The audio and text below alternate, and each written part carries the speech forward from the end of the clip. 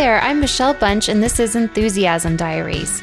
Enthusiasm is contagious, and in this podcast, we get to share in the enthusiasm of others and perhaps spark some of our own curiosity along the way. Thanks so much for listening.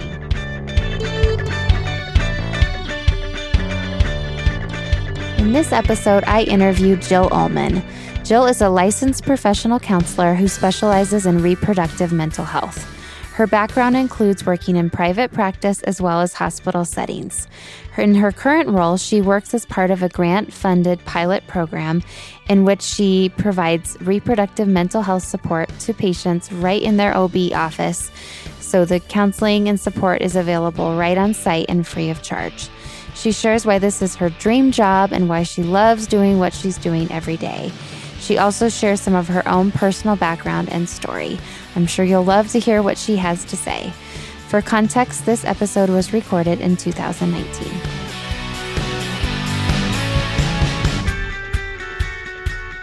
Well, hi there. I'm so happy to be here with one of my good friends, Jill Ullman, who is an awesome person, and she's an LPC. She's a licensed professional counselor who specializes in reproductive mental health. And I know this is a topic that I'm super interested in. I'm a young mom, but I'm sure a lot of other people out there are interested in it too. So thanks so much for doing this. Of course. Honestly, no, I'm so thrilled. And I obviously am very passionate about it as well. So it's just exciting to be able to talk about it, and especially with someone that, you know, cares about it deeply as well. It's great. Awesome. Well, to start off, can you tell us a little bit just what got you interested in counseling in general? Yeah, definitely. You know, honestly, I think that I always had a little bit of an interest in it, but my entire life growing up, I was always told I talk too much. And that's not exactly what a therapist is meant to do, right? I mean, you go to a therapist to listen, to have someone listen to you. And so I think that deep down, it was maybe something that I was interested in, especially around the fact that in high school and definitely college and maybe even outside of that, I would have girlfriends kind of coming to me for advice. And I feel like I've always been a pretty logical person, but then also really reserved space for emotions. And I love emotions, and I'm a big fan of emotions, and I wouldn't be a therapist if I wasn't, right? And a lot of it came naturally. Yes. Yeah. And so I feel like people did, like I said, would maybe seek counsel or seek advice from me, or just, you know, have me lend a listening ear. But that never felt necessarily like a career. You know, I started my career in New York City, working in fashion, wanting to, you know, change the world with clothes or something fun like that. And then when I moved to Denver, that just obviously wasn't really a reality. And so I kind of had to reevaluate, okay, if the path I thought I was on is changing, what does it look like now? And especially then when I got pregnant with my daughter, it was like, gosh, I would really love a vocation. You know, that's so important to have something that you really love to do. Totally. Especially if you're going to be away from your kids, right? And it has to be worth it. That's exactly it. And I didn't even have her at the time. And yet I knew that whatever I did was going to have to be important enough for me to feel like leaving her was worth it. Yeah. And so even while I was still pregnant, I started researching programs and just seeing what master's programs were out there. And having just had a baby, Ella was 1 month old when I started the program. And that's crazy. Just that is crazy. It was. I remember sitting in class and being like, oh my gosh, I think I'm still wearing my hospital underwear.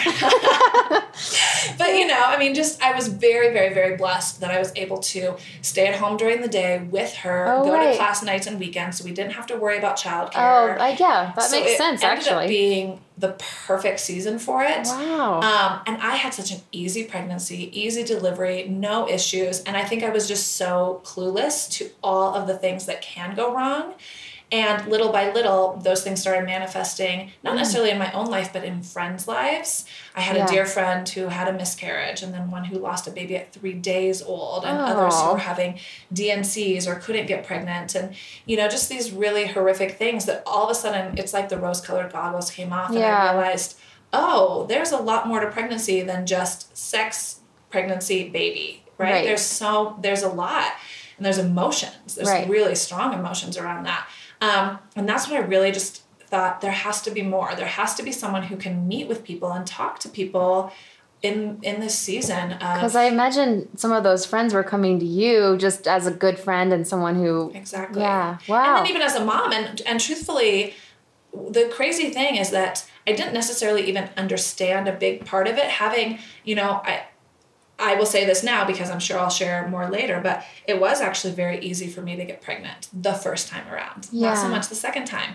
And so the first time around, having, very easy to get pregnant, very easy pregnancy. Of course, I was a little bit nauseous in the beginning, but I wasn't throwing up every day. I was able to go to work. I had a very, very quick medication-free birth. It was just really the dream experience. Yeah, textbook. So it was very textbook. Yeah. And so I think even my own naivety about what it can look like was so clouded, and then to see this, oh wait, that isn't actually typical. That isn't textbook, right? That's almost the exception. That's not the rule. So then to have, people coming and, oh my gosh, Jill, like I pushed for 48 hours and then finally had an emergency C-section, or, oh, I had preeclampsia after birth. I mean, have you ever heard of such a thing? No, wow. So just all these different stories that it was like, oh, there's something else here. And I just really started pursuing it even more.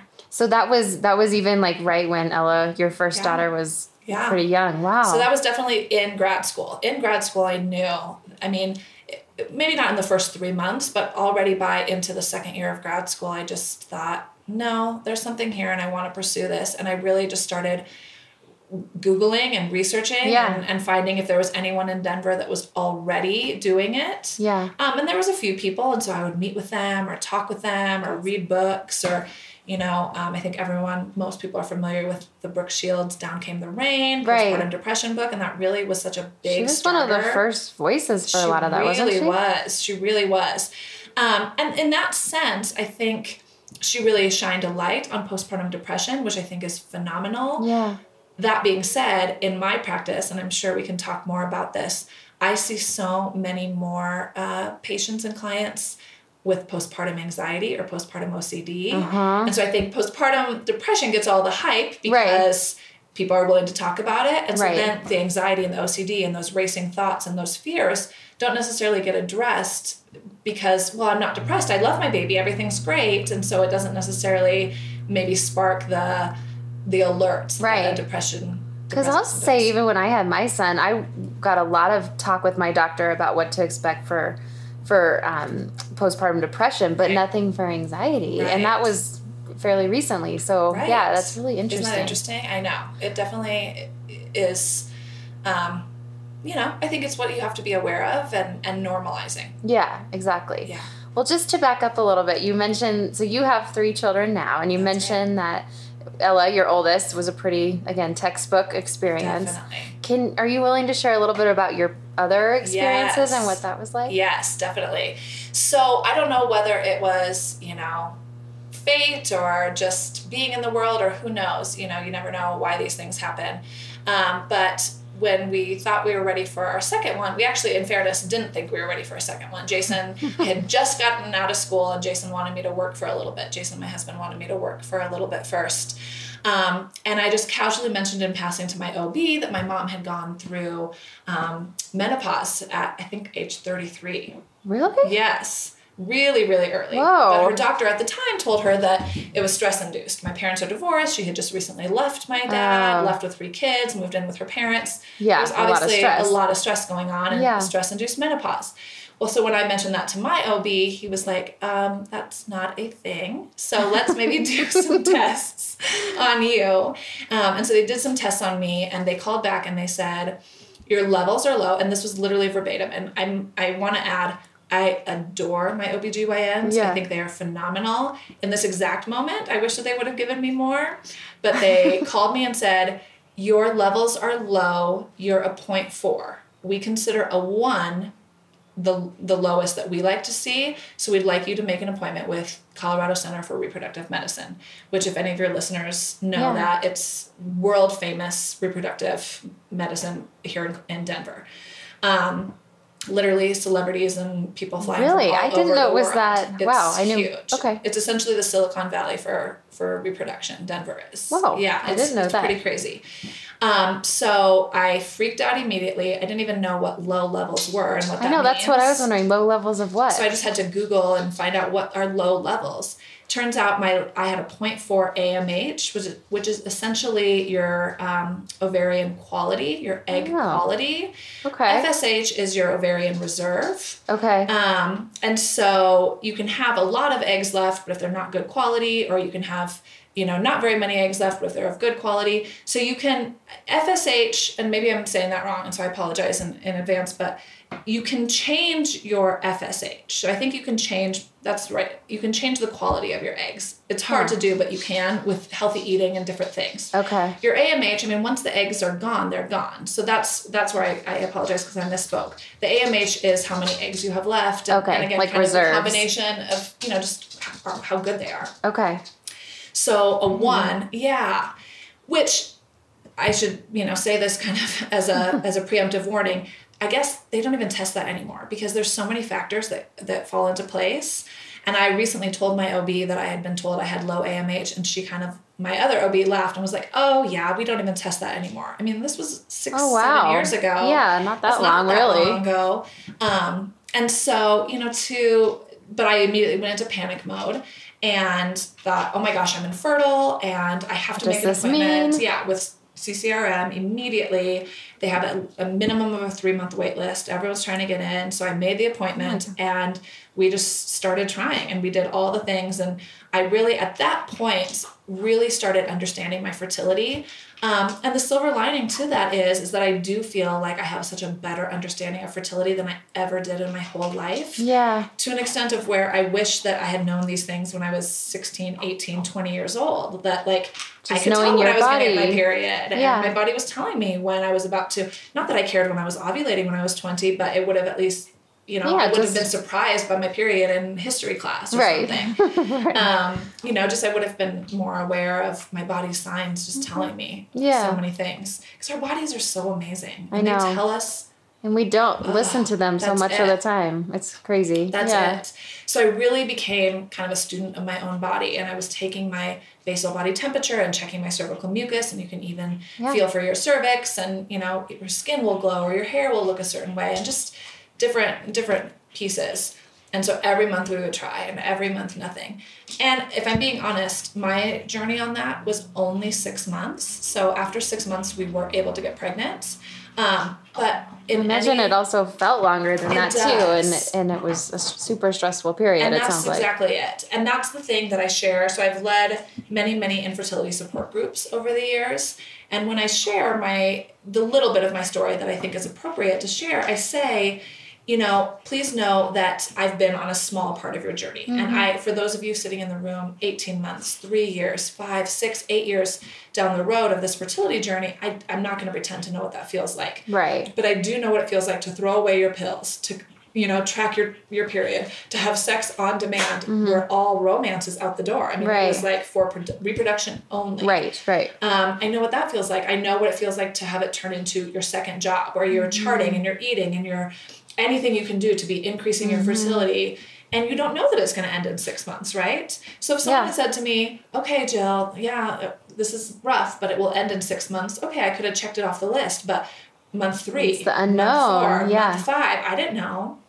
And so it was, it's a traumatic time. So I can't even imagine being in a situation where you're 18 months, 3 years, 5 years, 6 years of this. It's a marathon that never ends. Mm-hmm. So I was very fortunate that after 6 months, literally the week before, I think I was supposed to go to CCRM, I found out I was pregnant. Oh, really? So I canceled the appointment, of course, and was so excited, was thrilled. And at our 13-week scan, I believe, is when they measure the neck, right? It's the nuchal translucency, I believe is what it's called, NT. It's an NT scan. And they said, I just want to be honest, the neck looks a little thick. Mm-hmm. We've seen thicker, but when it's in this range, we like to do additional tests. So we'd like to do some blood work.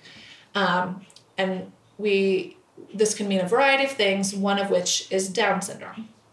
And I thought, this is going to be nothing. Mm-hmm. Of course, we got scared right away. But then I thought, they're going to do the blood work. We're going to freak out for 2 weeks until it comes back. It's going to come back maybe a little abnormal. We could do an amnio if we wanted, but we'll just kind of move on and everything will be fine. Yeah. I thought we'd just be fine. So at, right the day, it was, I think, February 13th. It was the day before Valentine's Day. And my doctor called and he said, okay, do you remember? And again, this is where I truly love my OB. And in fact, I still to this day have 2 saved messages from my OB's office on my phone.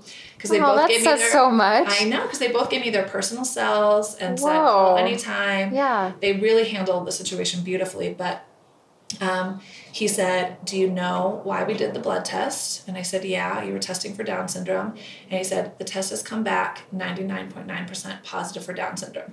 Now, in fairness, that is a pretty outdated test at this point. Now in 2019, they would never say it's positive for Down syndrome. Whether that's true or not, that it didn't matter to me. I mean, it was 99%. They were testing chromosomes, and that was what was coming back. So I think I've heard from other people in my community that, in the Down syndrome community, that, you know, you don't ever say that a test is positive for Down syndrome, but wording aside, the chances were almost 100% that the baby I was carrying had Down syndrome.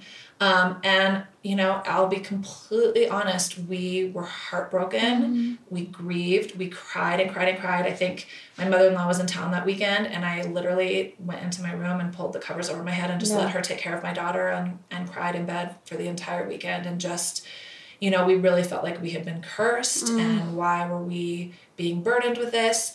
And, you know, my mother-in-law had mentioned, because we told her, of course, because she was there, and she had mentioned something like, well, I'm sure the 2 of you have met people with Down syndrome before. And I said, honestly, no. If I'm being honest with you, I have 0 experience with Down syndrome.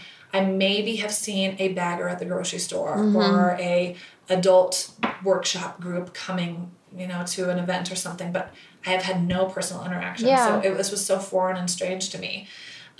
So we did not, you know, we decided against termination, and we moved forward with the pregnancy, and through the pregnancy learned that he would have some different health issues that would require likely a NICU stay and most definitely a surgery, and just kind of prepared for that. And that changed our plans for how we, where we would deliver and how we would deliver and all those things. So, you know, if you really compare and contrast my very easy textbook, no problem pregnancy with my daughter, to now stress and fear and anxiety and worry and doubt and terror and despair and unknown. And I mean, just every emotion that you could imagine. And, you know, we had people in our lives that were like, well, we're going to pray that this isn't true and that he'll come out normal. And, you know, and then we got to a place where it was like, no, we're going to love him either way. And, so it was definitely even an adjustment trying to figure out how we were going to, we didn't worry about loving him, but then bringing him into our world, into our community, into our people, and what that was going to look like. And so had a couple of bumps along the road. I did end up having to get an amniotic reduction, which was traumatic, and went into labor at 36 weeks and got Pitocin, which any of you ladies listening that have gotten Pitocin, you are my warriors, because that is no joke. Like, I've heard that, all thoughts of a natural birth. I wanted to try it natural again, and those are out the window. There's just no break. You don't get a break with Pitocin. Like, the contractions stay high, and then they stay high. Like, they just never go down. So, champion. So got that epidural as quickly as they would let me after that Pitocin. Excuse me. But, so he came, and I got to hold him for about 20 or 30 minutes before he went to the NICU, and Jason went to the NICU with him. And the NICU is kind of a whole nother story and a whole nother podcast, honestly, because I've very often in my practice thought there's a whole separate place of therapy for NICU parents. Oh, I'm sure. Because it is so traumatic. Oh, I can only imagine. It is. It's the best, worst place to be, because everyone there is phenomenal and take care of your babies. I mean, there's no words. They become those kiddos' parents and take care of them in a way you can't. But I don't think, there's no way that I personally could ever get over leaving the hospital without your baby.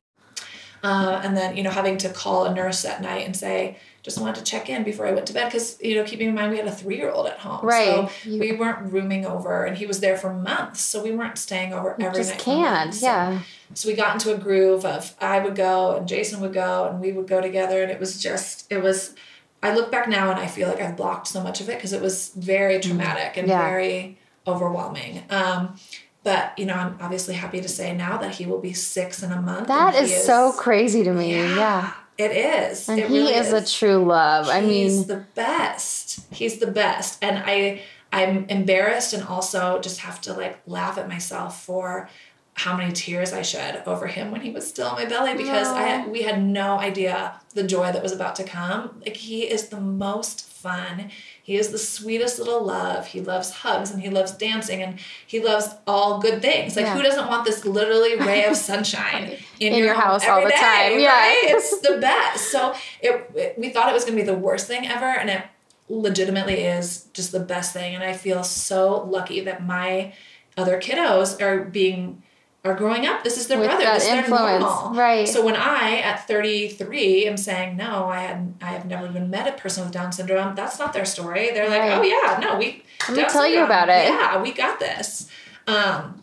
So that, you know, is, I mean, couldn't be a better story on our end. Yeah. And then, after we had him and, you know, dealt with really, truly a year of in and out of the hospital and just kind of trying to understand how we can best be his parents and what he needs from us.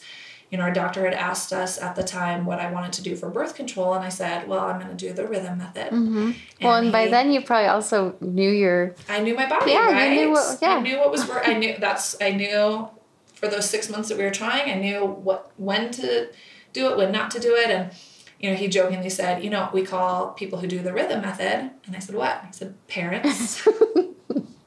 And I said, no, I think we got this. Yeah. So for a year, we did the rhythm method and then had our little oops baby and got pregnant almost exactly just a little before David turned a year old. So the boys are 21 months apart. Okay. Definitely not planned at all.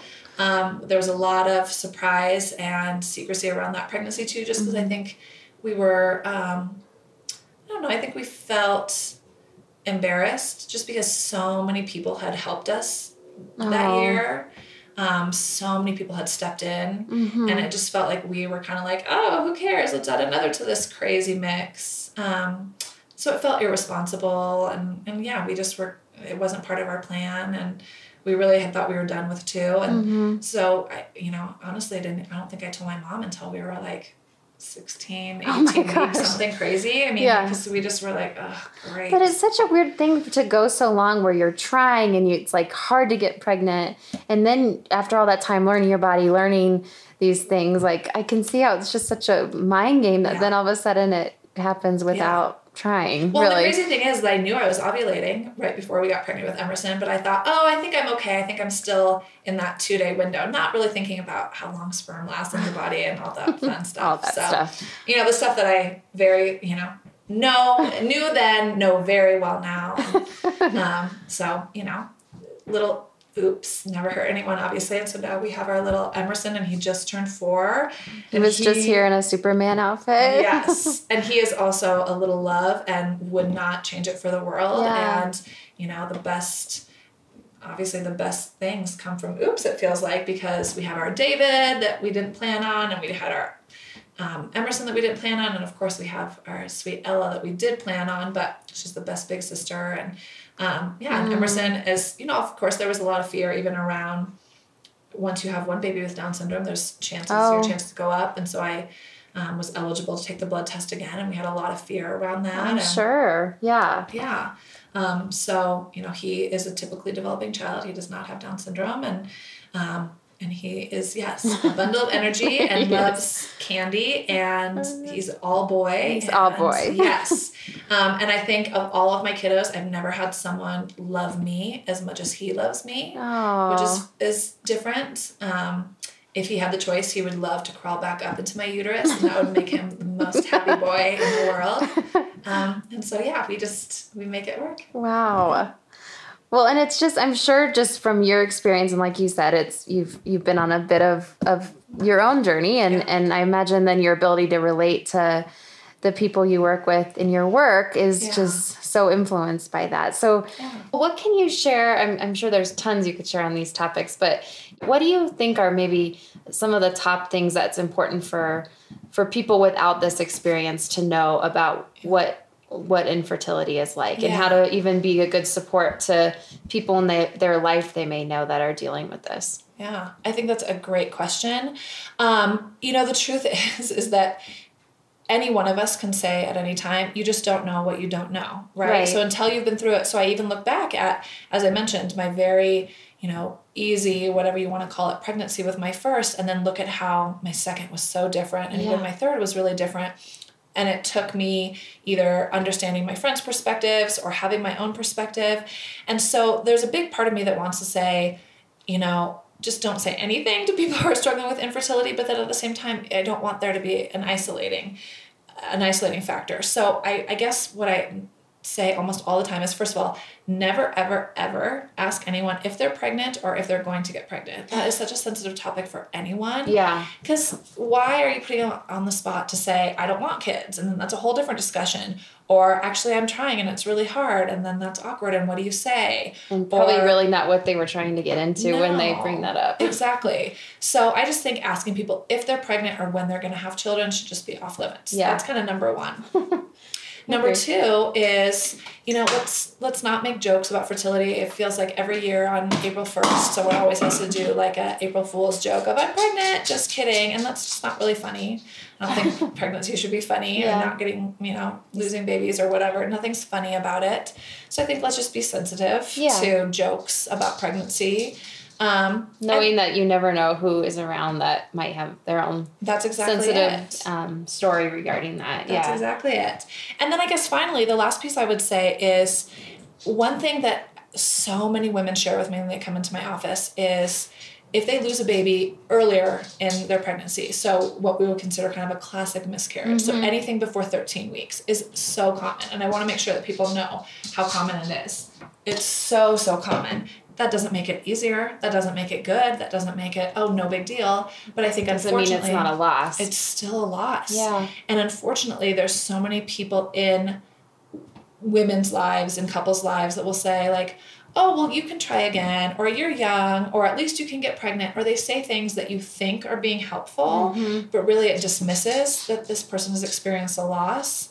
So I guess I would just really encourage around the infertility piece, don't dismiss the loss. Right. If you can, honor whether it's a loss, even if it's a loss because they've lost a baby, or if it's a loss that they don't even have a baby in their arms. Right. Right? So as least dismissive as you can be. Yeah. So, I'll have women that will say that people are like, oh, I thought you were over that by now. It's like, well, I don't think that you can really ever get over losing anything. And what's the right time? Like, what's the right timeline? And what does that look like? Sure. Right. Tell me what getting over it looks like. Yeah. That I never talk about it anymore, that I'm never sad about it anymore. I mean, there's no right or wrong way to get over it. Right. One big thing that I tell every single one of my clients is this world is not a giant pyramid and we're all rushing to the top, and whoever gets to the top peak of the pyramid is the winner, the pain winner. It's not a giant pyramid of pain.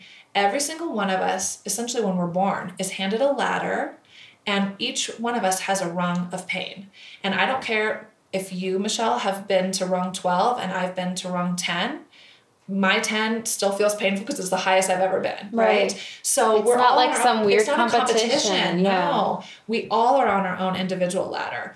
And if a six rung is the highest I've ever been, that's still really painful. I've never experienced anything higher than this. This is my highest. It's super painful. It feels horrible. Yeah. Whereas maybe someone else has been on rung 20, and that's horrific, and that's so sad. But that's their individual. 20 is their highest. So there doesn't need to be this at least competition. Right. It's 6 was my highest, and that was horrific. And there's no need to minimize. Yeah. That's it. No need to minimize. So from a fertility standpoint as well, every couple gets to decide if they would rather be educator or silent. Really is kind of the two options. And you can change, given any day, really. But, when someone does ask you, oh, when are you guys having babies? You can either say, I don't know, we're still talking about it, and kind of be silent. Or you can say, we've actually been trying really hard and it's not working out for us. And that's kind of the educator piece. So everyone is on their own journey, and you don't have to tiptoe around and make sure everyone is being so sensitive to you. But I do think that there are things that if you know someone's going through something, that just try and be a little bit more sensitive. What are the rate, how common is infertility? 1 in 8. Wow. 1 in 8 couples struggles with infertility. Yeah. And whether that means that they had a period. So, I mean, technically, would I be in that category because it took me 6 months and I had low AMH? Probably. But then I did get pregnant. Are there people that struggle with it and never get pregnant? Yes. Are there people that have a first baby easily and then struggle with the secondary infertility? Of course. Yeah. So it can mean a lot of different things. It does. Yeah. But it is. It's 1 in 8 couples have dealt with infertility. And then kind of moving to the mood disorder piece, how common is that? They say 20 to 25% experience some sort of perinatal mood disorder. And by that, I mean, we're talking, of course, postpartum depression. Right. But let's be clear that there is postpartum anxiety, postpartum OCD, which again are probably the top 2 that I see in my practice. There's postpartum PTSD because I think there can be a lot of trauma around birth. Right. If you go in expecting a natural delivery or an unmedicated delivery and you end up with an emergency C-section, that's traumatic. Yeah, for sure. If you hemorrhage and lose blood and almost die, that's traumatic, right? Yeah. I mean, there's a lot that can happen in a birth experience that can cause trauma. Right, yeah. You're right, yeah. Makes sense. There's postpartum bipolar, and then, of course, like postpartum psychosis. Yeah. Wow. And what would you, are there things like that you think would be important for people to know, just that it's super common, that it can look a lot of different ways, I imagine? Are there other things that you think would just be important for... In terms of postpartum psychosis specifically? Or I'm sorry, any of the... Well, the postpartum psychosis, again, I think postpartum depression gets the rap for so many things. And so, someone will say, oh, undiagnosed postpartum depression is why that woman drove her kids into the lake. Or, we hear about kids or moms like drowning their kids in the bathtub and stuff. And let's be clear, that's postpartum psychosis. That's not depression. Yeah. So I don't want people to be fearful of, in fact, I had a woman sit in my practice once who was having such intense postpartum anxiety and OCD. And she was terrified to come to me because she literally was crying in my office and she said, I thought you were going to lock me up. She was so scared. And I said, this is not postpartum psychosis. Right. You're not. Postpartum psychosis is where you're probably not reaching out for help because you think your feelings are normal.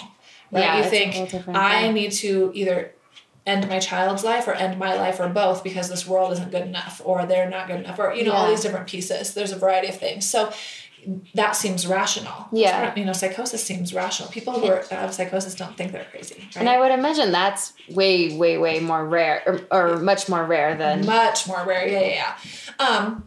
So, just a little bit to normalize, every single mom out there is very likely going to experience some sort of baby blues within the first 2 to 3 weeks. So I would want to make that as normal as I can. Because I have a lot of people that call me or come in at that 2-week mark and they're like, I don't know, I'm just crying all the time. And sometimes it's because I love my baby so much. Sometimes it's because the Starbucks guy got my order wrong. And I'm like, that's okay. I mean, 9 months of slowly building hormones and then all of a sudden they're all, kind of gone. And there's, you're not sleeping. And let's be I think clear, that's a huge factor. That's huge, right? Lack of sleep is a torture technique in other countries, in war-torn countries, right? I mean, that's what you do to prisoners of war, so that they go crazy. So, of course, your brain just gets muddled and you're exhausted and you think this will never end. So I don't want people freaking out in those 2 to 3 weeks. Now, if you feel like you don't even want to look at your baby or hold your baby, yes, let's please have a conversation. Yeah. But if you're just experiencing a lot more crying and tears and emotions in those 2 to 3 weeks, totally normal. fine. Yes. Postpartum anxiety is going to be where, oh my gosh, I don't really want to leave the house because what if someone sneezed on my baby and then they haven't had their shots and then, your brain kind of starts to race. And that's why the anxiety and OCD are so closely related because then it's everyone who comes into my house has to wash their hands and wear a mask and gloves. So, it goes to the extreme. And then, there's safety and there's mothering and then there's extreme. Sure. Or postpartum OCD can even be, oh my gosh, I am chopping vegetables for dinner, and in my head I thought, what if my body just out of control stabbed my baby? Well, it's not like you actually want to stab your baby, but your brain is just doing crazy things. Yeah. And one of the things I even say to patients is, if we were sitting here right now and watching television and we saw a Burger King commercial come on TV, does that mean we have to go get Burger King? No. Nor does that mean that we were like, ooh, I hope a Burger King commercial comes on. We don't will it to come on. our brain is constantly flashing and moving and thinking and doing. I mean, it never shuts down. Yeah. So we don't have to assume that something's wrong with us just because an image flashes into our head. Right. We are no more in control of that as we are of the Burger King commercial coming on. Yeah. And we also don't have to act on that just because it flashed. Right. So yes, please talk to someone. I'm not saying, oh, it's no big deal. Right. Yes, seek therapy. Talk. I think the importance is, fear and scariness and doubt hide in the dark. Right. You need to be open about it. So be open and share with someone so that you can release and normalize and get it out of you. Get it out. Yeah. Exactly. So that's all totally normal. Depression, postpartum depression is going to look very similar to any other depression, which is lack of energy, flat affect, not being able to connect, feeling a little bit kind of let down about your baby, not feeling super connected, getting up because you have to, not because you need to, or sometimes not getting up or whatever. Yeah. So exactly what you would think of depression, but it's just definitely more related to your baby. And in that postpartum period. Yeah. Wow. Yeah. I imagine your days never are the same. You probably get to hear so many stories. Yeah. What would you say is like your absolute favorite part of your job? Like what you get to do now that just makes you so excited? I think it's a combination. First of all, it's so funny to be a therapist in a doctor's office because doctors fix people, right? And very often a patient will come in and talk to their doctor and say, I'm having this problem. How can you fix me? And they'll prescribe something, or very likely they'll prescribe something, right? Right. So to be a therapist in a doctor's office, I think many patients come in with the same mentality of, okay, great, I'm going to go see Jill and she's going to fix me. And therapy is not like that, right? It is very much a long game. And so my goal when I talk to people is, I can tell that there's anxiety and, okay, so how are you going to fix me? And my response is always, come back. I'm going to see you next week. And then I'm going to see you next week. And I have this one patient who I've been seeing, I think maybe I've seen her, this is maybe her 4th or 5th week. And just last week she said to me, she's like, I just cannot thank you enough because I came in here feeling like I was crazy and that she was a first-time mom. Her baby was 10 days old. She literally couldn't sleep for fear that her baby was going to die in the middle of the night, or that, she just loved her so much and no one else could take care of her like she did. What if something happened? Yeah. What if something happened? And just the fact that she got to come in and talk with me, and these are very, very brief, they're 30-minute appointments. Yeah. But for 30 minutes every single week, she got to come in and I got to say, like, first of all, my top 3, which I know we'll talk about in just a minute here, but, we would address my top 3. And then I would say, are you getting sleep? Are you getting that 5-hour chunk? What are you doing for you? What are these different pieces? And every single week, it was like she breathed another sigh of relief and another. And now here she is in that 4 or 5 week, and she's like, oh, yes, that 2 to 3 weeks was the worst. It was super intense. I couldn't stop crying, but now I see the light, and now things are opening up, and I don't think I could have gotten through those 2 to 3 weeks without you. So that is what's so great, is that I know that it's normal, but maybe they don't. Right. Or maybe they know it's normal, but they didn't think it was going to be this intense. Right. Or maybe it is normal, but you still need to talk to someone. There's nothing wrong with talking to someone even when something's normal. Right. Like I can cry about a breakup and still talk about to someone, right? Totally. Breakups are normal, but I can still have that outlet. Yeah. It's super important. I love hearing that. I love hearing that people are like, oh my gosh, thank you. I don't know what I would have done without you. Yeah. Or those kinds and of being things. a part of that, I imagine. Yeah. That's exactly it. So you mentioned the 3 things. Yeah. So when you talk about it's the top 3 things for the 4th trimester. Yeah. What are those? Yeah. So I think, most people know that we define the 4th trimester as really those 12 to 13 weeks after birth, because really the baby is still practically fetal, but now they're just outside your body. It's like you move from an outside or inside baby to outside baby. That's exactly it, right? They're still exactly how they were kind of those last 2 weeks of pregnancy, but now they're just in outside. the world, yeah. right? They're still going to eat, sleep, poop, do all the stuff that they did internally, but now externally. So they're almost still kind of little blobby things. Right. And it's not like they have this, personality and they're interacting with you. And, obviously you get to know them and they're sweet and you love them. And I'm not saying that, but even into the 12 and 13 and 14 weeks is when, you know, they're reacting to you and interacting with you and responding to you. I think you see a smile. Yes. Yeah. You do and that's when they're kind of more babies, right? So that fourth trimester can be really difficult. And then the really sad part about it is that right when we're kind of getting out of that fourth trimester is when so many moms have to return to work, right? And so here, hard. like their baby is just now becoming interactive and it's like, okay, get back to work, which is just so sad. It's a whole other topic. Very much.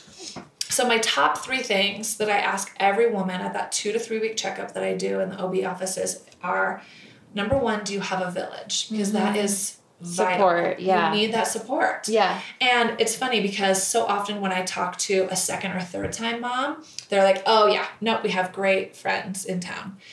And so they're like, oh yeah, we have a great support system. But so often first time moms don't because they don't necessarily have other friends with babies. You might be their first baby, one of the friend group. That's exactly it. They're the first one of their friend group. And so really your kids help you make friends, which is so funny to say, but it's true. Yeah. Because you're going to a music class or you're going to preschool with other parents or you're going to story time at the library or these other things to do for your kids. Or at least friends that are in your same life stage. Yeah, it's huge.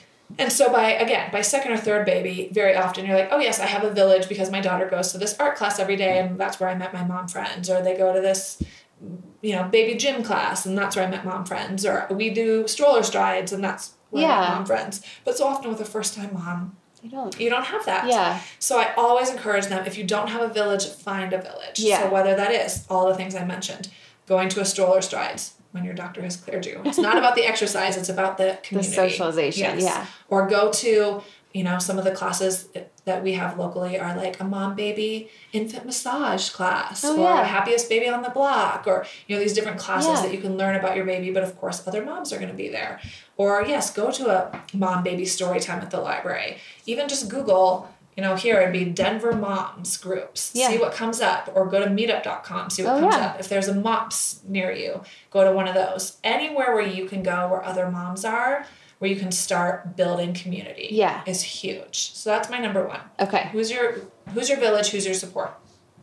My number 2 is, are you getting fresh air and or exercise? Now in that 2 to 3 week mark, I'm not talking about get on out there to CrossFit, right? That's crazy. No way, yeah. No, you're not even cleared. But, you know, so I know it's tougher if you live in a cold environment to have winter babies, and that is really hard. But if you can even get to the mall and walk inside or something. That's a good idea. Right? Yeah. So right now, I feel very fortunate to be able to say to my moms, I mean, their babies were born in May and June, so like, please get outside. And, you know, take a walk if you can. But if you can't take a walk, if you're not feeling up to that, can you at least sit on your front patio, on your back porch, go to the park even a change of scenery. Yes. Get out of the house. Yeah. Because that fresh air, I think someone was telling me that NPR just did a little story on listening to 20 minutes of birds chirping, like increases serotonin or something. Wow. Right? And just the receptors. And it's just such a good thing to have fresh air, sunshine, birds chirping. Because otherwise, sometimes you can feel, especially if you're breastfeeding, you're like, I feel like I'm literally a cow sitting in this cave and all I'm doing is eating, sleeping, pooping. I'm staying here, the baby's going out, and I'm just sitting here waiting for the next feeding practically. Yeah. I remember sometimes feeling I have one son, but that like life was just going on without me. Right. And it was a super weird feeling. And yeah, exactly. But just getting out, you feel like you're part of the world again. That's it. Yeah. So whatever you can do to get that fresh air, once your doctor clears you, I love the idea of doing a stroller strides or a mom baby yoga class. And again, it's not about, I'm not a fitness gal. It's not about getting your post or your pre-baby body back, but it is about, we all know how closely intertwined mental health and physical activity are. They just are. It's proven. Yeah. So if you can be doing, again, a baby yoga class, you're obviously not going to be like sweating to the oldies or something, right? It's not about necessarily, oh, I look phenomenal, but it's about interaction with your baby and you're doing something. And so yeah, I'm a big proponent of that. Or like I said, a stroller strides, or if you are lucky enough to truly, you know, have your husband watch your baby and go to the gym or go for a run and that's your thing. Absolutely. Yeah. So that's my number 2 is fresh air and or exercise. And then finally, are you doing something for yourself every single day? And I think for me, this is such a huge one because I don't know about anyone else, but I know I personally left the hospital with like a little treat of mom guilt. And like that just comes home with you. I think it's right? That's just I don't know anyone who hasn't had the mom guilt. It. And you feel like if you're not with your baby, you should be with your baby. Right. And if you're with your baby, you should be doing other things. And there's just this constant struggle of, I should, right? Mm-hmm. There's tons of shoulds. And so I will be the first to admit that, I think my daughter was maybe even 7. And I was like, oh yeah, I used to like to do those things. I had so completely lost myself in parenting and being a mom that, if I'm being honest with you, I don't think I was being a very good wife. I know I wasn't being a very good friend. I definitely wasn't being a very good friend to myself. Right. And so all these things that had made me who I was, that made my husband fall in love with me. Yes. And I'm not saying it was about keeping him attracted, but it was about who I was and what I had passion for, and who the identity that made me me. Mm-hmm. And everything was about my kids. And I don't need that because I could do something for my kids. Mm-hmm. And that's true. I'm not saying go and spend thousands on yourself and leave your kids in rags. It's not necessarily about that, but it's, can you do something for yourself for 20 minutes every day? Let's be honest, cars need gas to drive, right? They do not go anywhere without gas. Right. And that's how moms are. You have to put gas in your car. You gotta fill yourself up. Yeah. You're not going to be good to anyone else if you don't. So I say to my mamas, I'm like, if you can take a nap for 20 minutes, take a shower for 20 minutes, read a book that's not a parenting book for 20 minutes, watch a show for 30 minutes. Right. Take a walk for 20 minutes. Go to Target because you want new earrings, not because the baby needs diapers. And maybe by yourself. Exactly, right? So something for yourself. Or even if it's, okay, I'm going to start my day with scrambled eggs and a green smoothie because I want to take care of me to start my day so that it's not 3 o'clock and I've had coffee and chicken nuggets, which is very easy to do, right? Yeah. And so even if that's how you want to start your day, I definitely encourage moms, if you have the opportunity, because there's a whole nother podcast for single moms, because that is no joke. A whole nother thing. Right? Yeah. That is, the exhaustion is just unfathomable to me. Mm-hmm. But if you are fortunate enough to have a partner where you can say, you know what, maybe I'm not returning to work, but they are. So every night when they come home from work, I'm getting 30 minutes to myself, and they're doing bath and book time. And that's their special time too, allowing them to have their special time. Right. So that you can have a break to just do you. Yeah. Because otherwise, I promise you that it will be 7 years and you'll wake up and be like, oh, I used to be this other person and I don't even recognize myself anymore. Mm-hmm. So it's not about rushing off to the Four Seasons for weeks on end, although great if you have the opportunity to do that, take advantage, please. But it's truly about, can you just take care of you for 20 minutes a day? Right. That's it. Yeah. Well, I think just hearing that, I could see how your patients love talking to you, because it's like, okay, if hearing that is going to be helpful, I think I could do that. And all of a sudden, I imagine it feels like, okay, I can I have a plan. I have steps. I think that is just so awesome. I'm sure they're so lucky to have you. And I so appreciate your time. Thanks so much for listening. Please leave a review and share with a friend. And if you're enthusiastic about something and want to share it, please contact me at Michelle@enthusiasmdiaries.com.